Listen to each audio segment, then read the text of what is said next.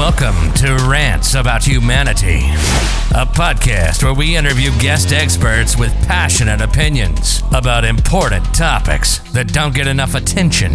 Raw, unfiltered, thought-provoking perspectives with no censorship. With your host, Philip Van Houten.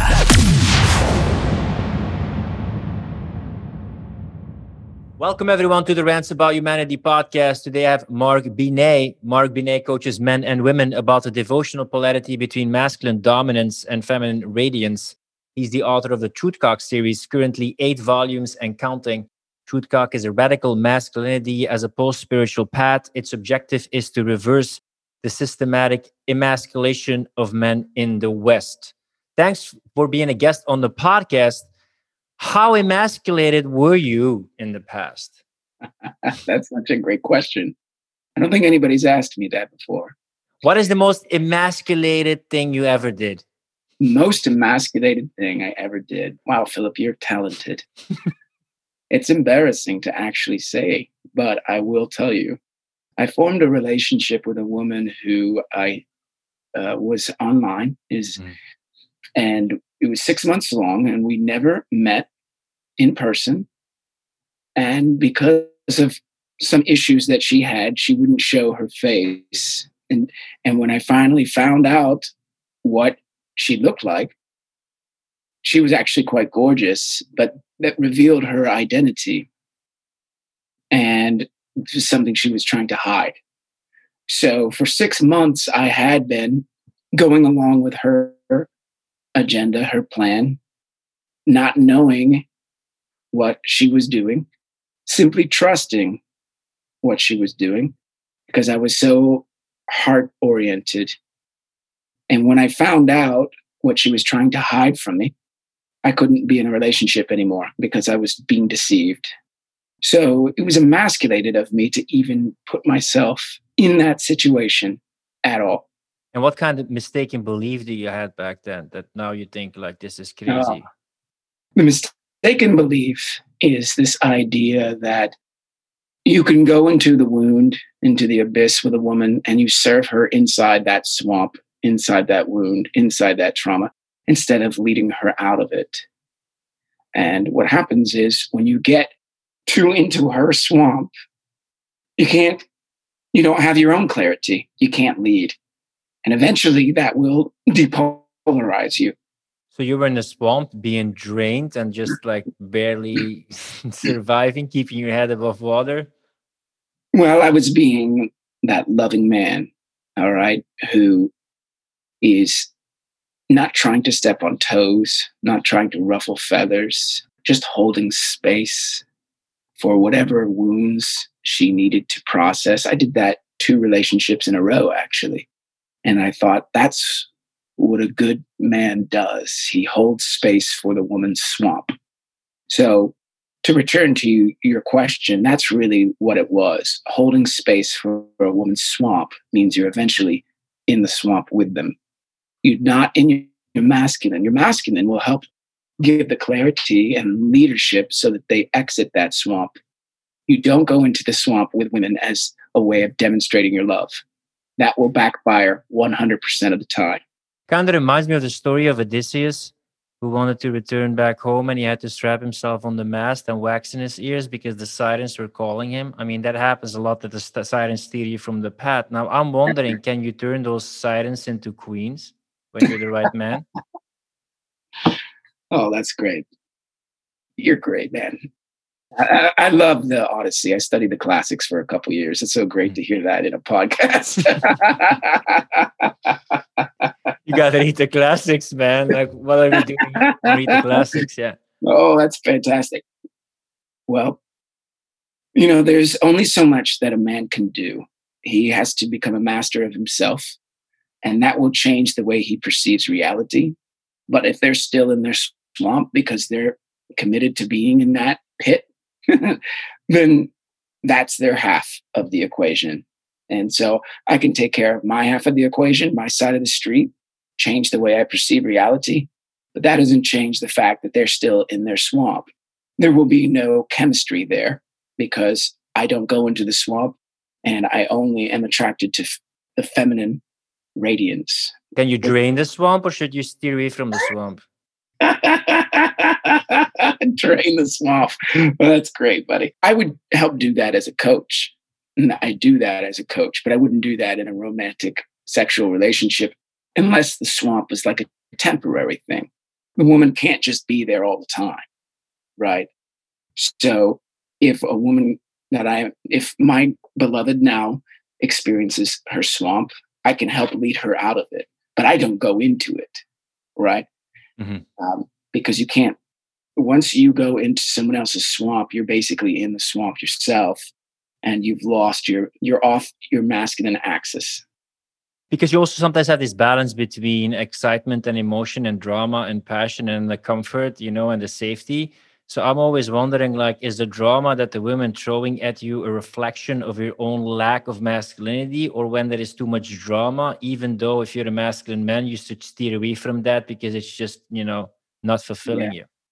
So what happens is if your woman is going through drama and you get caught up in it, you get pulled off axis and you get depolarized because then you start to react and you're no longer emotionally responsible and you lose your leadership. So a man simply who doesn't want to do that if he's in his masculine and if he's in his dominance, as it were, and we can talk about what that means. So if she's a drama queen, if she's addicted to drama and he stays on his masculine axis and he's emotionally responsible, it's not going to work because she's going to end up depolarizing things with all of her drama because she's not showing up with her feminine gift, her heart, her radiance, her vulnerability. And there's nothing for the man at that point. Why would we want to be with a woman who's just perpetual drama? There's nothing that she's giving. She has to give. A succubus, right? Yeah, that's right. The succubus. Yeah. Steer clear of the succubus, the sirens as well. Women will throw her femininity at you at the level that you're able to handle those waves, I think.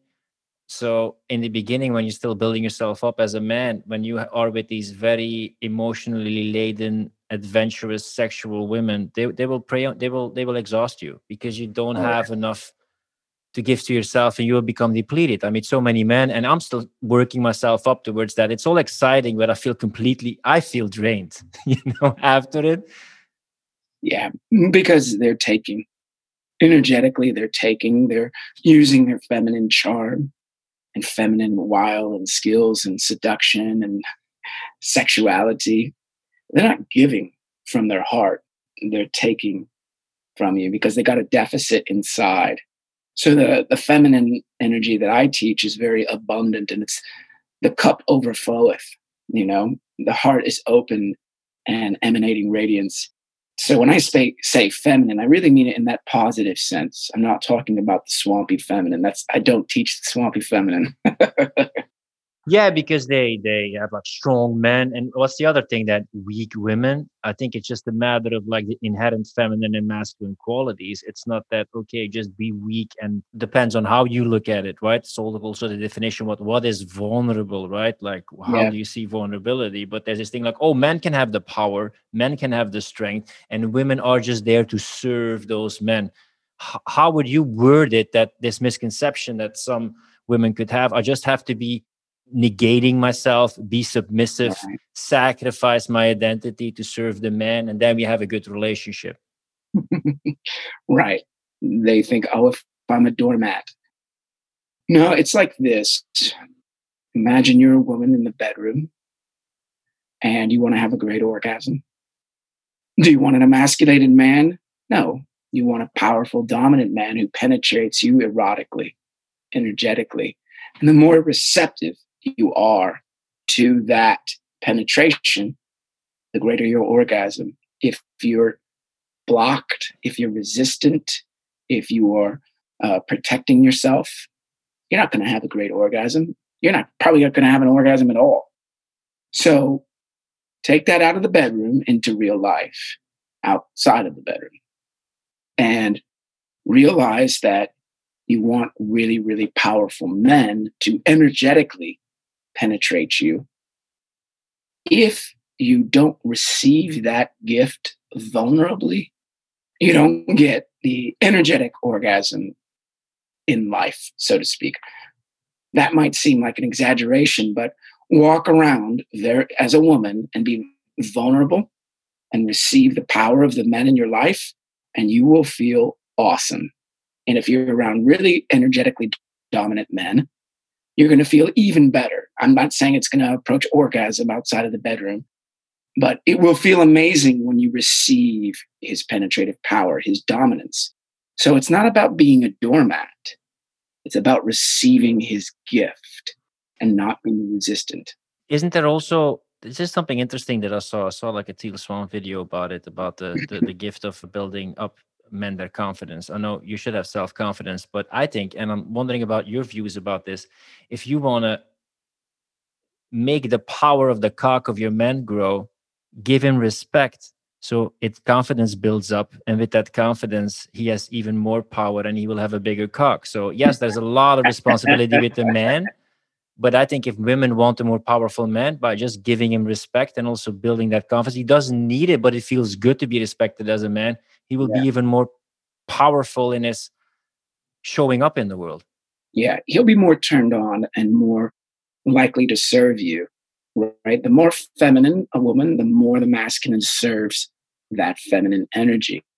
So if she wants to be served through his energetic and erotic penetration, then she needs to be as feminine and vulnerable as possible. That's her gift. See, they're equals. They just have different gifts. Yeah, and I think when women say like, "Oh my God, you're so powerful, you penetrate me so deeply, I'm so wet, you have such force," it builds up your strength as a man. But we don't often say that as men in the other way. When you are in our masculine, right? Like, "Oh, you're so strong, you hit me so hard, you are riding me so deeply." Like it's more about receiving, and just, having that full embodied expression that transcends the mindly realm of the man and sees like, "Oh my God, like I'm creating this woman is in ecstasy." And Right. it's that dance between the masculine and the feminine, right? Like sex is a great example of how those two polarities dance. Can it ever be reversed? Can a relationship ever work if a man is fully is feminine and a woman is fully in masculine? That's a great question. They would need to be very aware of how that role playing needs to take place. I would say this, Philip, and I do say this: the man does the masculine better than the woman. The woman does the feminine better than the man because that's their design, that's their physiology, biology, evolution, natural law.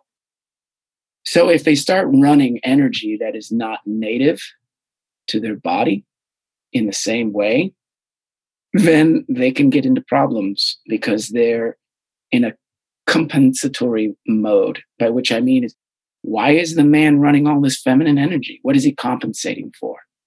Why is the woman running all this masculine energy? What is she compensating for? And it's really when a woman is in this do mode that she starts to create more and more that masculine energy, maybe, running more testosterone, for example, let's say. And it's the same with a man. If he is feeling, then he feminizes himself. Maybe he's creating more estrogen. Who knows? So I don't take the chemical hormone approach to things per se, but if it's there to support what I'm saying, great. Yeah, what we see it is that the sperm count is plummeting like drastically, and you see it a lot in the fertility of men. I don't know about women, but probably also that it has a huge effect, like compared to the Humphrey Bogart men, let's say, and the men now, that there is like a shift. Oh yeah, if you put the typical man of 150 years ago and compare him to the men of today, you're going to see a drastic reduction of masculine traits, typically. And it's because of this systemic emasculation that's necessary to keep the slaves in line. This is also what I believe, but other people talk with me and discuss this kind of aspect. When I take a look at the movies I grew up with, like Mel Gibson, Bruce Willis, like Rambo, Arnold Schwarzenegger, we're talking about these masculine archetypes, even like James Bond. But when I take a look right now at the movies, you see the social engineering of the no gender agenda, right? the infertile agenda being pushed on Yeah. so many levels, breakdown of the family, reversal of the roles, then the lead roles in Star Wars and other mainstream movies. You're going to tell me that that's all organic the last 15 and 20 years, that I see this completely reversal of roles? There's No. something artificial about the agenda is being pushed, and this woke agenda, this culture Marxist, this identity politics agenda. People always describe it as a conspiracy theory. Just look at the roles. It's all Yeah. about women can do the same as men. We have to have the obligatory Asian, the obligatory black guy, the obligatory Indian, because else we're racist. But it's so, I don't mind. She was maybe a bit masculine, but I didn't mind Ripley in Alien, that she was like a no. woman. Kind of like makes sense that back then. I didn't judge her at all. Or the bit more masculine Terminator, the woman who played it. I have no problem at all. It's not like, okay, this is weird, but this forced completely reversal of roles, and it's in all the series and movies. It's definitely being pushed to push a certain narrative. It is, and it's because you're being force-fed an agenda. That's the real issue. Like, one of my absolute favorite actors is Denzel Washington. I fucking love watching him. Mm-hmm. Like, he's just a master, and he's so compelling. But I love watching him because he's so fucking talented. Mm-hmm. He's a black guy. I'm not going to sit here and watch black actors because I'm forced to, because there's a fucking agenda. Mm-hmm. I want to watch them because they're fucking awesome. Yeah. You know what I mean? So it's like, I just want awesome actors, athletes, whatever. I don't care about the race, but if you're fucking force feeding me that agenda to manipulate my cognition for your intended results, then we got a problem. And I think also in general, we see this right now with the black-white polarization. It's bigger than in the 60s. We see this right now with all this gender equality, which is basically numbing down the gender polarities to gender sameness. And it's making the relationships very unsatisfying. Absolutely. On one thing, they follow the agenda, which they think like, yes, this is what people want. And we see the result that we have more miserable people as ever, polarization, black and white, etc. So I'm saying, like, you want to push this, but it's not working. Why do we keep pushing this? Yeah. And what happens is that the agenda, the woke agenda, is so in your face and flagrant. Then you and I start looking like we're these conservative, bigots. Yeah. And we're like, how did we get lumped into the conservative bigot category? We're just concerned about this brainwashing that's happening, this indoctrination that's happening. You or I, we don't have this bigotry inside of us. We're just fucking sick of this agenda. That's what we're sick of. Yeah, because, it's not like you just are there like, I'm just going to chop wood and you have to stay there in your couch, woman, shut the fuck up before I beat you with my hand. Like, not this kind of stuff, not that women can't do what they want, be empowered, do whatever they want. But we see on one hand, men are being told a lie that is not making them happy and they can't seduce women anymore. And I see a lot of women in your group, mostly like 30, 40s, right? They've been sold an illusion and then they're waking up and they like, whoa, right. Fuck. And they just lost their femininity. They lost their respect for the man. And you just talk that truth. And it's like, yeah, I see a lot of women, correct me if I'm wrong, 30, 40. It's like, yeah, man, you're preaching the truth. Like, I was told this, but actually when I look at my relationship, my attraction, what makes me feel alive, actually what you're preaching is actually what fulfills me more. That's right. It's the 30s, 40s, 50s, even as late as the 60s. And they were sold the other side of the coin that I was sold. So I was sold, and many men were sold this idea that if we cut off our cocks, then we're good. And we give away our power and we substitute our power with our heart. Women were given that other side of that coin. If we get rid of our heart and get into our power, we'll be good as women. And so they become masculinized and the men become feminized, and they have that inverted polarity, what I call pseudo-polarity, and it creates dysfunctional relationships. You can just sit down in a bar in Western Europe or in woke cities and just watch couples, watch it energetically, watch the communication, watch the behavior on an energetic level. You see a lot of men sitting there as castrated puppies. The woman on an energetic level is telling me, I have lost respect for you. Please man up. But I don't want to tell you, I would be so much more attractive if you would lead and make decisions, but they live that prescribed narrative, that sedation narrative, that is not making them happy. But I see it all the time. Like there's no balance in this relationship. Right. And it's very hard to overcome this conditioning. I often marvel how easy it is for masculinized women to see how emasculated men are. They can see it very clearly, but they can't see their own masculinization clearly.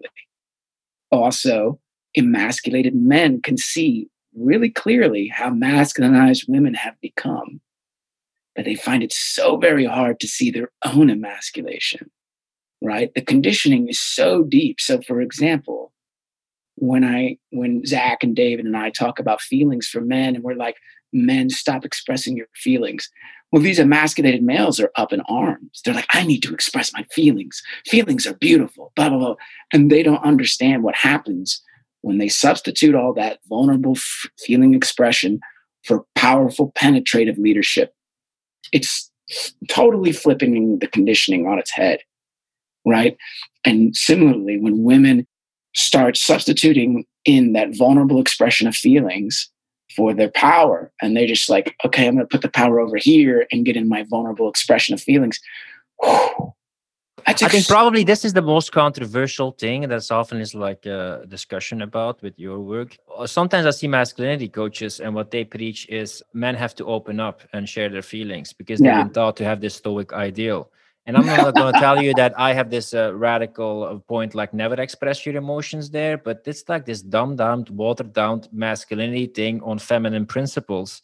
And then they sell this as the new masculinity, but it's these men with like long hair, very feminine, very radiant, maybe you would call it, but it's not very penetrating truth and not very confident and grounded kind of masculinity. So what I do call it the new masculinity, which is not masculine. It's the feminization of the masculine. And essentially, it androgenizes men. It makes them androgynous. And then these teachers think that that's the new masculinity. It's not. The new masculinity, as I frame it, is dominance, which is cock is online, instinct is online, power is online. So the new masculine, these men are really powerful, but also the heart is online and it's guiding the show. So the predominant energy signature of the masculine, in the way I frame it, is power. It's not. How would you make the distinction between being domineering and controlling? For the dominant man, he's in control of himself. He's in control of his environment. But he may not be doing much. He's just in his mind, in his body, in his energy. He's just in control. He's a master. So he's not trying to dominate another person. He's not trying to control another person. That's not how it works. That's the asshole dominance. The dominance that I'm talking about is one where you just feel his power and he is influencing through his presence and through his mastery, through his mind and his heart, but he's not trying to control anybody in that egocentric way. Could I frame it this way? I love a quote, which is like, men create worlds, women are drawn into worlds. That it's like, you're such a powerful leader and you have so much energy and territory there that the woman temporarily, as long as the man stays in his power, submits to the leadership and the guy making the decisions because she trusts him. Exactly. So if he's got an extraordinary inner vision, he leads and creates these worlds.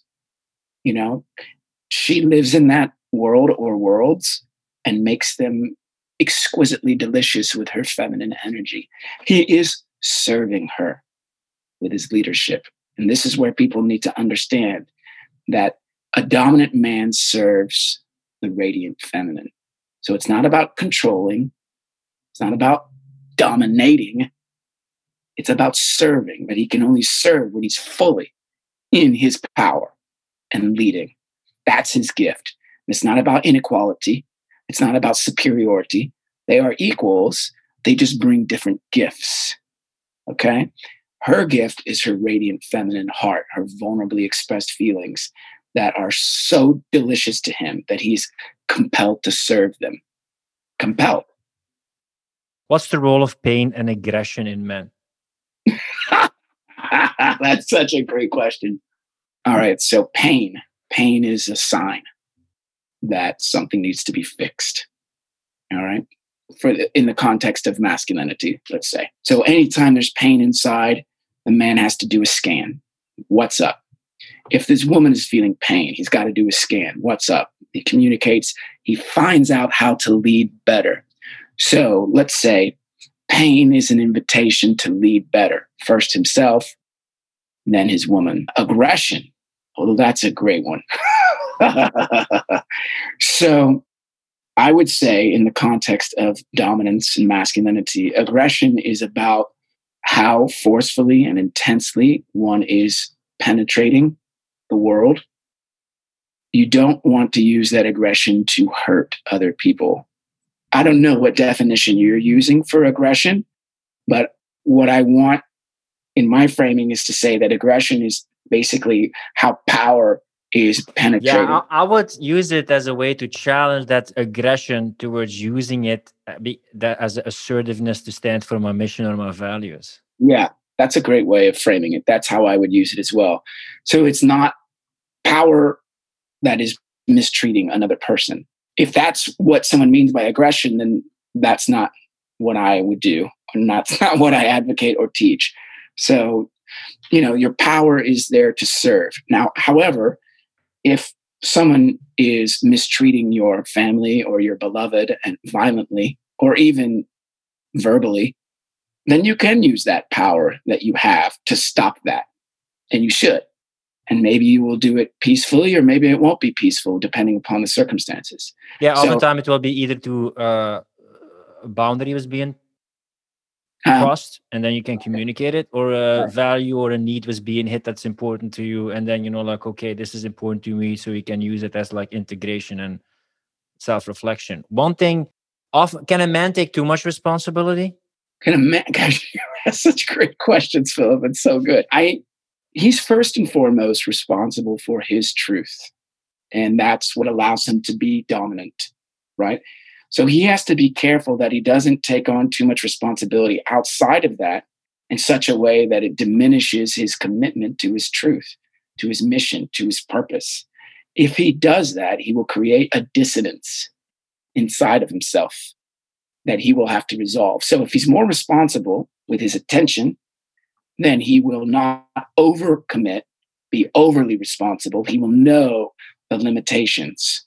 And he must know those limitations. If he doesn't, and he overextends himself, he fucks himself. Because this is often what I see. This is maybe what I would call toxic responsibility. Like, it's all the responsibility of men right now. Everything is a responsibility of men. Yeah, when you talk about anything with like feminism, the wage gap, men, the seduction, it's all on men. Men have the responsibility. And I've this is not a controversial view. If you have a wallet and I put my wallet on Times Square and somebody steals it, that guy is still a thief who steals it.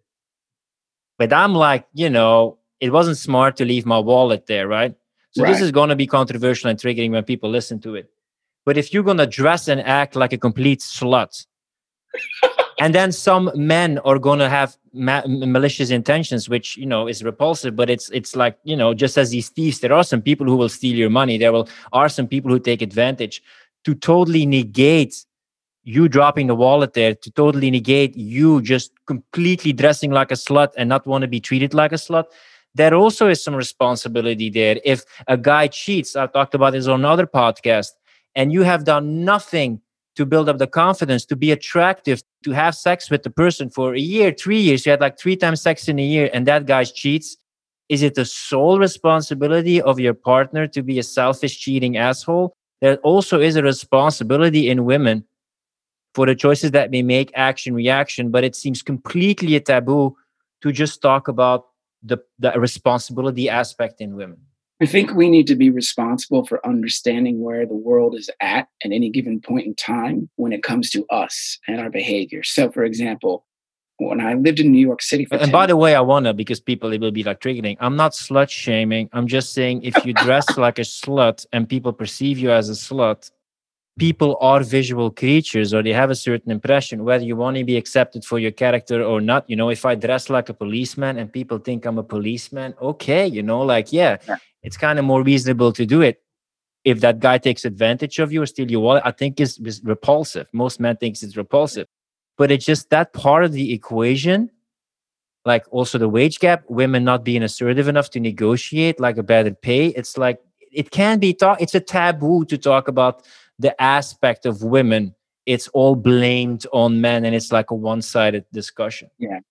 When I lived in New York City for 10 years, I would go into bad neighborhoods at night, let's say 3 or 4 in the morning, because I was living in those neighborhoods. And I'm responsible for making that decision and knowing that I am in a neighborhood where there are people who would rob me and hold me up at gunpoint.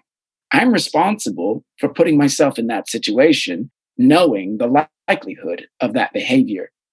So when women dress this way, I would say that they're wanting a certain degree of attention, but then they get upset when men give them more attention than what they wanted. But they don't have any control over that. If a woman is very scantily clad and has got great breasts and unbelievable curves. Do you think society is too sexualized and women give too much away too quickly right now? What's your opinion about that? I do think when the society is hypersexualized, and let's talk about that in one moment. These women are getting attention for being so sexual in their appearance. They don't get to control that. They don't get to control how much attention they receive. They get to control how they dress. If they get too much attention, well, they should know that that's possible. And that's the risk that they take when they go out like that. If there's slut shaming, there's also man shaming in that moment. They're like, you shouldn't be giving me that much attention. You shouldn't be looking at my tits when I have a bra that almost exposes my nipple. Like, but you shouldn't be looking at my tits when I'm showing them to you. Yeah. I want attention, but not in such an obvious way. Okay. I want attention, but it needs to be on my terms with every single one of you people. Or even better, I only want attention from the guys that I like. Exactly. If you're ugly, don't give me attention. So what it is they're going out and they're, showing themselves, but then they're upset because they don't control the attention that they're getting. Well, that's unreasonable. It's not the way the world works. So why are you getting upset with the way the world works? Maybe you're delighting in your own indignation. You like being a victim, that you've just created yourself as a victim. So let's go to your other question. Do I think society is hypersexualized? Absolutely. Absolutely. And there are multiple reasons for that. And that's an agenda as well. Okay. Because what it does is it just keeps people obsessed at that level of consciousness, and they become addicted, and they don't know of anything really greater than that. So, it's like a man being addicted to porn. If he's addicted to porn, then he's emasculated. He's a slave. And that's the real reasoning behind porn. The top-down agenda is to enslave men with porn. And it works. When did you realize that it was like an agenda? What opened you up? For a lot of people, it was like 9/11. It's like, there's some crazy stuff going on here. What was kind of like a flag, like, I'm being told something, but there's something deeper here?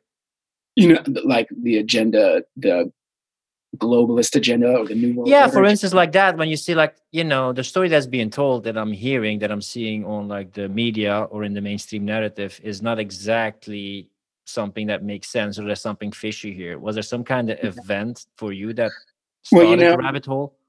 When I was in India in 1999, I watched The Matrix about 7 times. And I had to get on a bus to travel 2 hours to see it and 2 hours to come back to the village. I was doing some volunteer work in a village. So I'd say that was the first time. But there are 2 events that really made it so absolutely obvious. It's when I went to Israel, and I was living in East Jerusalem, because my girlfriend at the time, the Eastern European I was telling you about, she was working for the United Nations. And so we went to Jerusalem, and I lived on the Palestinian side of town. And I saw these Palestinians and became friends with them. And in the West Bank, they were living behind walls. And in Gaza, they were living behind walls. And then there was apartheid in Jerusalem. And holy fuck, that woke me up in a major way, because here are these people that were born, raised, and died behind walls their whole life. outdoor concentration camps, apartheid. And it's like that didn't exist there before the Israelis were there, you know? And so I saw it and I was like, you can't rationalize this. No matter how much you try to rationalize it, here are millions of people being born in prison and dying in prison. And that made me depressed for about 8 weeks while I was there. I was just I felt like I was in hell. And the other incident, which was last year, was when I realized that evil was coming for us with this scam. And we know what this scam is. Evil is coming. Evil isn't just this panopticon of surveillance cameras everywhere or in our computer or on Facebook or with Panopticon, Jeremy Bentham, he designed the prison so nobody could hide and you could be watched everywhere. And this is the kind of dystopian society, social credit system, surveillance everywhere. Everything that you do is monitored. No space where you can be yourself or make your own decisions. Right. Exactly. Thank you for that. So with this scam, I don't know how sensitive we want to be for your audience here, but you said nothing's off limits. Nothing is off limits. Nothing is off limits here. So in the United States, we have a fake pandemic. We have fake news. We have a fake election. And now we have a fake president. This is evil. And this is an agenda coming for each one of us. Right. And so that's another big wake up.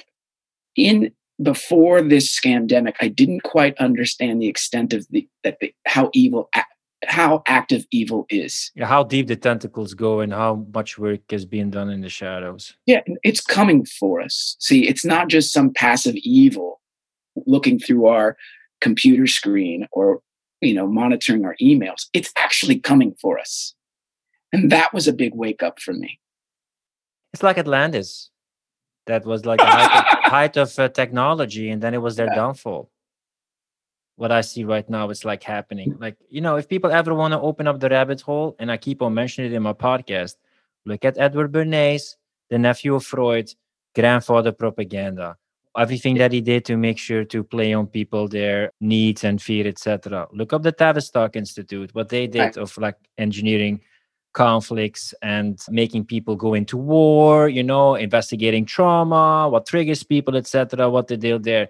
And look at the culture Marxism in the Frankfurter School, where they weaponized like identity in the beginning, maybe to benefit because with all white Western Catholic, etc., and that was the only valid point. I'm all for different points of view, but now it's just completely being weaponized. And that is not a theory. That's not a conspiracy. You can look this up because I talked about this in my last podcast. We have all this knowledge about psychological and social behavior, what makes people better, stronger, healthier, more fulfilled. And we're not using this. What is being used of this knowledge? How to keep people polarized, how to capture attention to make people vote a certain way, for politicians, for pharma, for conflict. So we're using it for evil, not for good. Right. We're on the same page with respect to all this. And you're a man of many hats, Philip. Yes. Yeah. So and actually, now that I understand your background a little bit better, I would say that my understanding of the masculine and feminine came from these studies as well.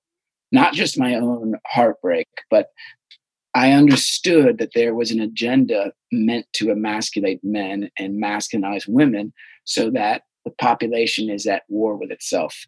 A man gets at war with himself, he gets at war with his women, and all this conflict and dissension is manufactured as an agenda to keep the slaves at each other's throats so that we don't see our overlords and take collective action against them. So all these things that you were mentioning also informed my understanding of polarity.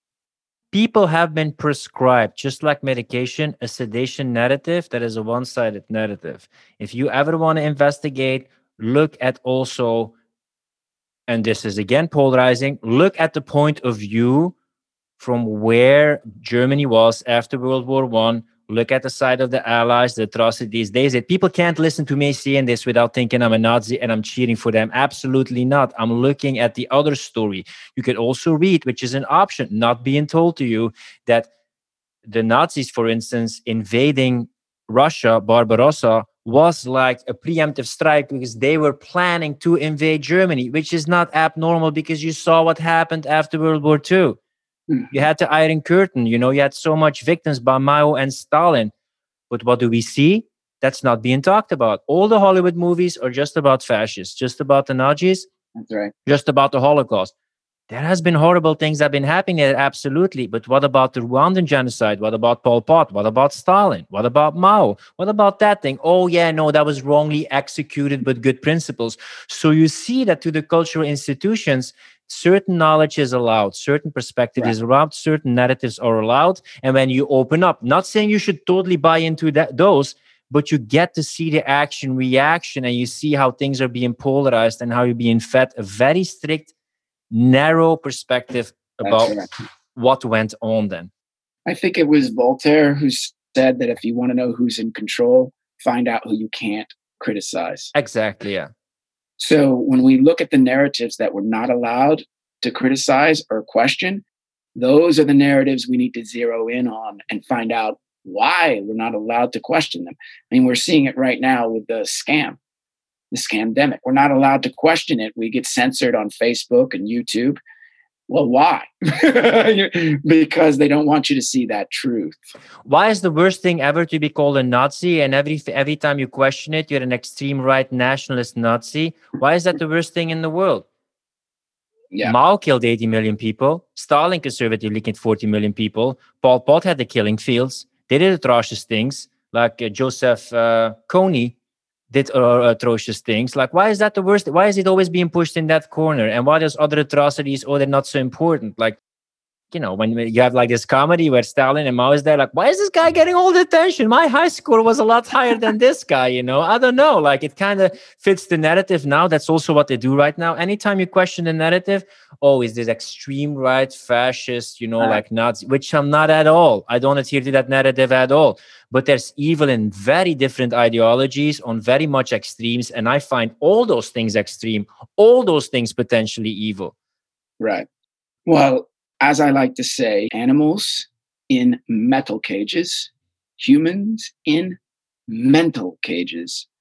So when we're not allowed to question these things, it's because we're being kept in a mental cage. It's the information that we do or do not have that keeps us in these narrative enclosures. And I'm a principle guy. I'm also a certain personality type that's very much about principles. But look at this Israeli-Palestinian conflict. Like, people are cheering for one side and saying it's all the fault of the other side. It's action, reaction, and etc. But let's look at this Israeli perspective. We have a homeland. We deserve a homeland. They're trying to expel us from our homeland, so we deserve to have a homeland and live freely there. And what do they do on the Palestinians? They drive them from their homeland. They can't live freely there and they get expelled. So how can you have principles here? Like, how can I take you serious? You're standing for this principle. I want to be respected, while you actually do the same thing that you witnessed for so many centuries, and you do it on the other. How can I take you serious this way? Yep. So, I mean, I'll just be controversial here. The Palestinians are the Jews for the Israelis. Mm-hmm. You know what I mean?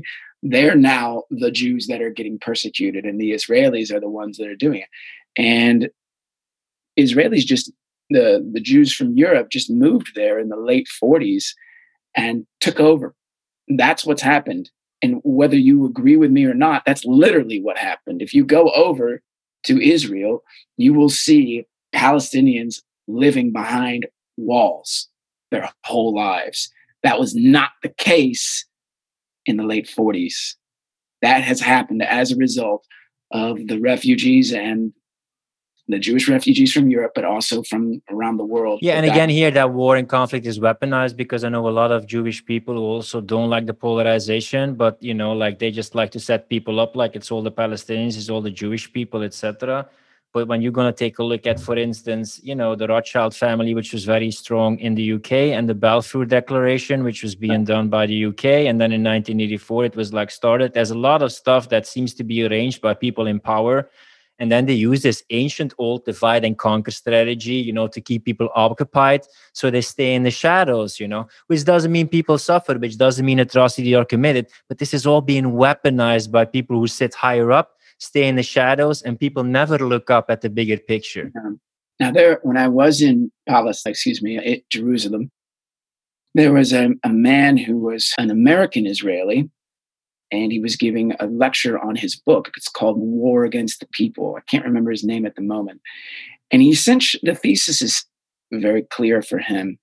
The Gaza Strip is being used as a weapons and technology training ground, as it were. So all that the Israelis do against the Palestinians in Gaza is part of the Israeli defense agenda to create these amazing weapons and this amazing strategy that it can then sell to the world. Like it's like number 2 in the world, I think, from with the technology and the strategy that it sells. It's funny that we ended up in here because I also, did a lot of research back in the 90s, and I had like an end project that I compared the first Netanyahu and Sharon, and then the other one, Barat, or I don't know what his name was. I'm butchering the name probably. But I think the numbers back then, and I'm talking like, the beginning of 2000, end of the 90s, was like normally 72% was Palestinian and 28% was Israeli. Back then, at the end of the 90s, it was completely reversed. After those wars in 67 and 73, so they captured a lot of territory, etc. So they already got 3 times more territory than in the beginning, Right. You see those maps over time where the Palestinian land is shrinking and shrinking and shrinking and shrinking. You know what's fascinating? Because this actually dovetails with our talk on masculinity, Philip. If you go to Israel and you talk to the Palestinian men, they're pretty damn masculine. Mm-hmm. They are. And almost all of them have been in jail. It's like they don't stop fighting. And they all have this strong masculinity to them. Now, they're not the kind of dominant men that I'm talking about, but at least they're still masculine. And they're fighting. And they're fighting. And they're fighting. And they're fighting. And I've made friends with them, many of them. And I was told that a lot of them will just sit around and they'll think, oh, was this a false flag attack on the Palestinians to get the Palestinians upset so that they'll fight back and stage a riot? So then the Israelis will clamp down on them. And, I'll just say this. I don't think I need to, but I will. That just because Philip and I are talking about this and criticizing Israeli behavior doesn't mean that we're anti-Semitic. I actually believe that if you criticize Israel, disclaimer, Semitic, when you look it up, actually means like, these Middle Eastern people, which includes Palestinians and Jews. Exactly. So I actually think of it as pro-Semitic to criticize Israel's behavior, not anti-Semitic. Because if Israel is out of line, if their government is out of line in the way that things are happening, then you're criticizing it so it gets better. If we criticize Biden, are we anti-American? Yeah. We just criticize the people in power who abuse these things for their own agenda. So I'm not attacking the Jewish people or just Semites in general. I'm saying people in power on many different institutions are weaponizing the sphere, identity politics, all these things that mostly hurt the regular people. So when we're criticizing things, it's those people in power. It's that monopoly of decisions that set the dominance into place. Like the perfect example, like for me, criticizing Biden wouldn't mean I'm anti-American, No. And when I was over there, I became friends with Israelis as well. Mm-hmm. And in particular, a man who was in the Israeli army. And he was very traumatized by what he had to do against Palestinians. And he basically defected. And he's like, I can't be an Israeli. I have to leave this country because of what we're doing to the... This happens a lot in India. Like after their military service, they space out on LSD or they have to recover from the trauma, because they've been like so traumatized by it. It's also horrible to having to do that when you feel like, I'm hurting innocent people, like... It's kind of like this, Philip. Imagine that the Chinese Communist Party came over to the United States and started taking over. And then the American men started fighting back. But the Chinese Communist Party was so powerful that they controlled the narrative. And so they were able to show... Mark, you don't understand. It's not principles. When Jewish people stand up for Israel, it's fantastic. Nationalism is great. But if Americans stand up for nationalism, they're Nazis. That's how It's simple it is. right. So you judge people by their origin, and then you decide if they're racist or they're a Nazi. Totally makes sense, right? Totally makes sense. Right. So if a Well, Muslim yeah, country is like proud of their country, it's fantastic. If a white country is proud of their country, they're racist. that's right.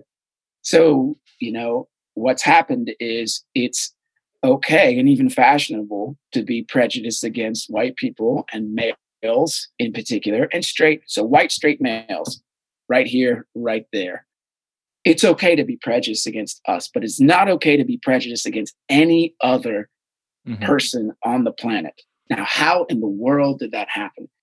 Aren't we smart enough to see that it is actually wrong to simply be prejudiced? Exactly. I just don't like prejudice in general.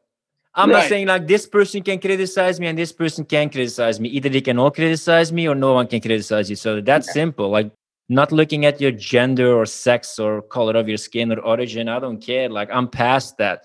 But to be using that is being a racist, is being a sexist, etc. Yeah. Like I waited tables in Harlem for 6 years. I lived in all black neighborhoods in New York. And people will tell me, white people will tell me, black people can't be racist against white people because white people are the oppressors. I'm like, I worked in Harlem for 6 years. I lived in black neighborhoods. Yeah, black people can be racist against white people. What happens if a black guy says like, no, that white guy can't date my black sister because he's white? What's that then? That's his personal issue. Okay, yeah, that's then just standing up for their culture. Okay. Yeah, no, what it is I've dated across racial lines, and I'm a big believer in that for me personally and for other people. But I also, if black people want to just date black people, I'm cool with that. You know what? I'm fine. You know what? One of the beautiful things about humans is expression, and there's nothing wrong with being proud of your culture or your origin. When I see Mexicans having their Mexican traditions, or when I'm like in Japan with the Japan, that's the color. That's the radiance in the expressions of people. That's what I like. Like, what are we gonna do with this globalized world? I'm gonna travel to Japan, and it just is the Japanese lunch garden and Japanese subway. And Big Mac, that's it. How was it? Well, that McDonald's was a bit different in Japan, and all the ethnic food, the specific things, all gone because it's all bland and gray. Like, why would you still travel then? What's exciting about that? So when I did work in Harlem, one of the things I absolutely loved about it is that it was this concentration of Black American culture, and I thought it was fucking amazing. And it was the best experience I had as a waiter in my 15 years.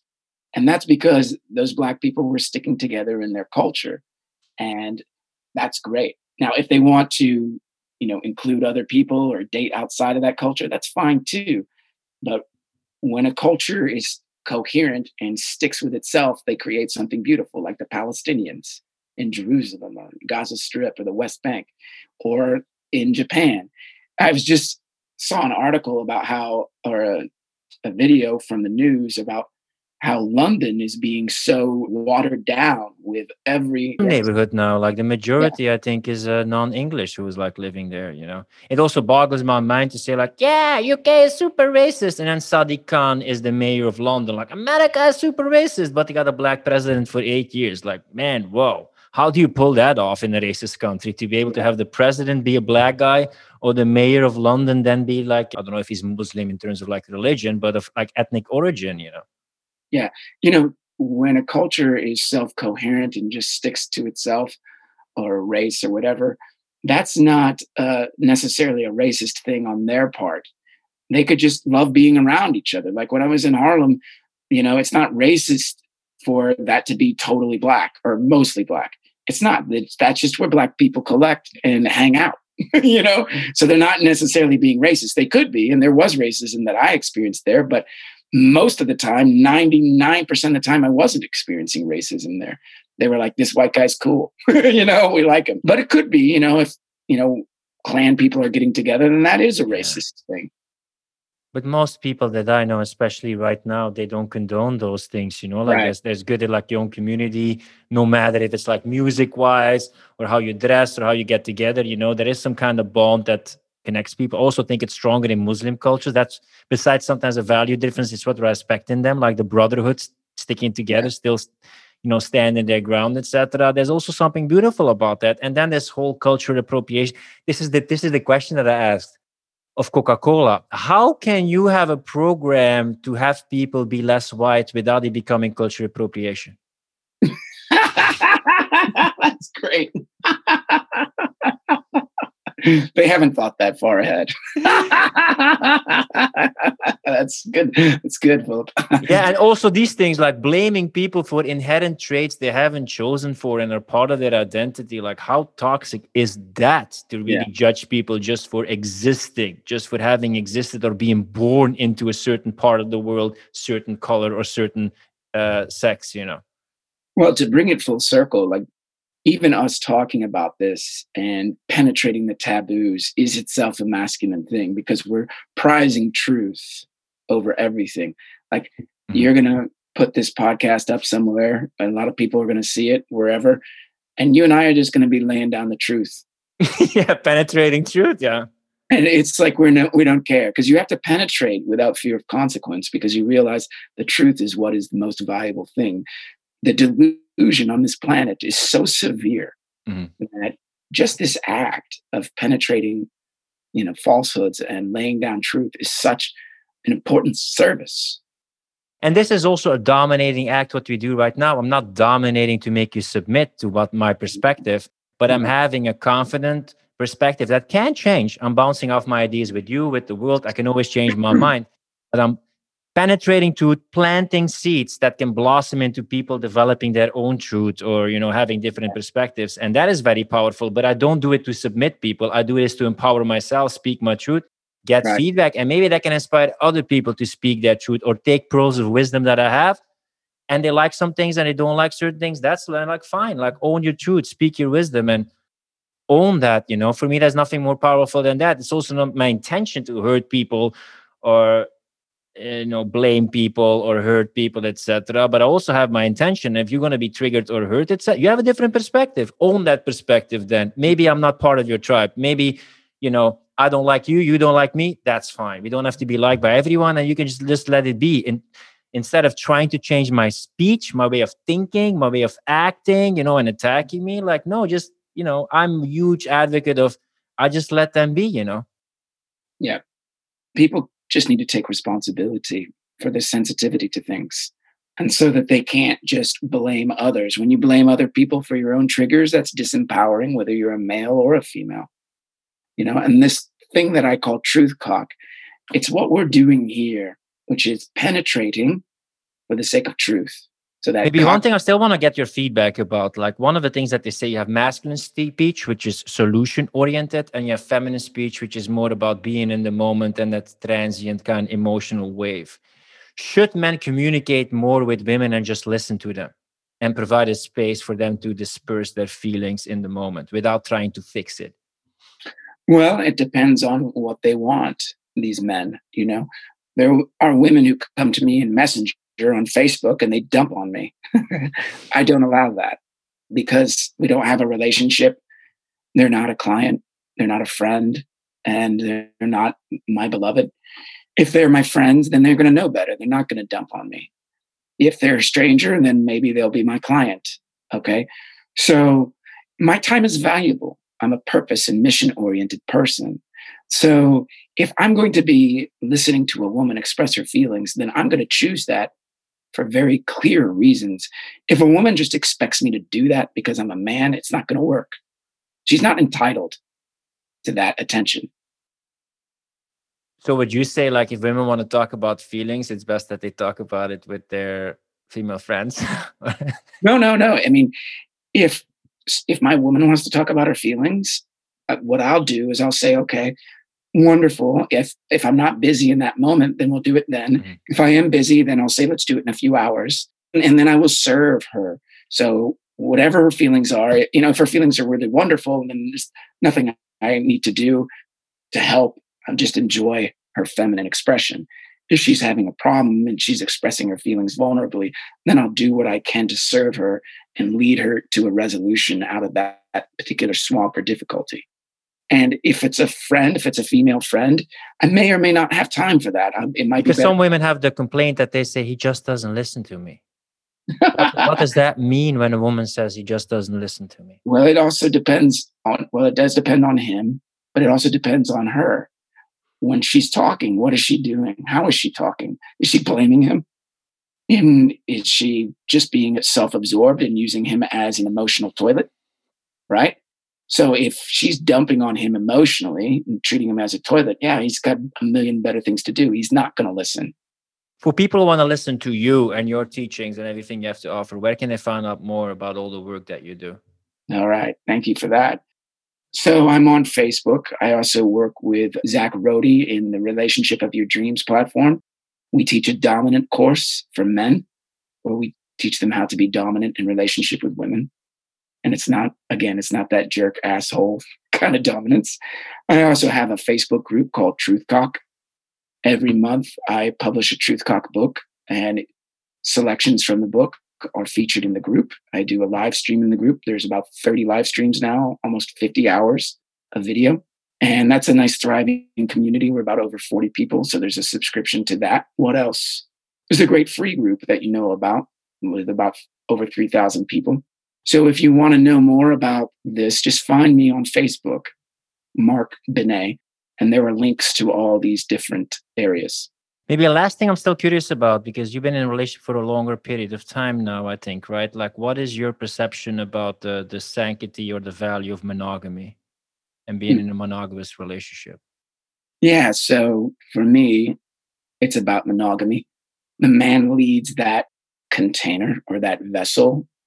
It's very tight. He leads it according to his inner vision. So there isn't any other person or third person involved or multiple people involved. And the reason that I advocate for that and practice that is because of devotion. When the masculine has the inner vision of devotion, he protects that vessel so that devotion can flower and become extraordinary. And that's where he serves and is served. She serves and is served. And it's just an exquisite way to be. I've never been into polyamory or anything like that. I need a container for my devotion. So it's really about reaching those heights of devotion with another human being. So it's a matter of serving your mission and then devoting to the mission, and that way you're also devoted to your woman, instead of like when we talked about the harpies or stealing away from your mission. It can sometimes, you're serving then the harpies or not stealing your vessel towards the promised land, Well, when you're living your truth, you're on mission, you generate great power, and you're able to hold your emotional responsibility, hold your masculine axis, and show up as a leader in relationship. If you don't know what you're doing on this planet, you don't know your truth or your mission, you're not able to take responsibility for yourself without direction. So you can't show up with power and leadership with your woman. So that's why you have to get your truth and your mission and your purpose very clear. And that's what allows you to lead your woman, because you've got that power and you've got the ability to take responsibility for her happiness. She's taking responsibility for her happiness as well, but you are too. Well, thanks for your Heraclean efforts to start the Odyssey journey and empower men and create radiant women. Thanks so much for being a guest on the podcast, Mark. Thank you, Philip. You're fantastic, buddy. If you like this podcast, don't forget to subscribe and support our mission of freedom of speech. With increasing restrictions on fundamental freedoms, we believe that now, more than ever, is the time for you to be an online coach or consultant and become independent from the system. That's why we created the Client Closer Academy. Learn how to consistently enroll clients and join a community of fellow free thinkers who value personal responsibility, speaking their truth, and making an impact. Find out more at clientcloser.com/academy. Rant over.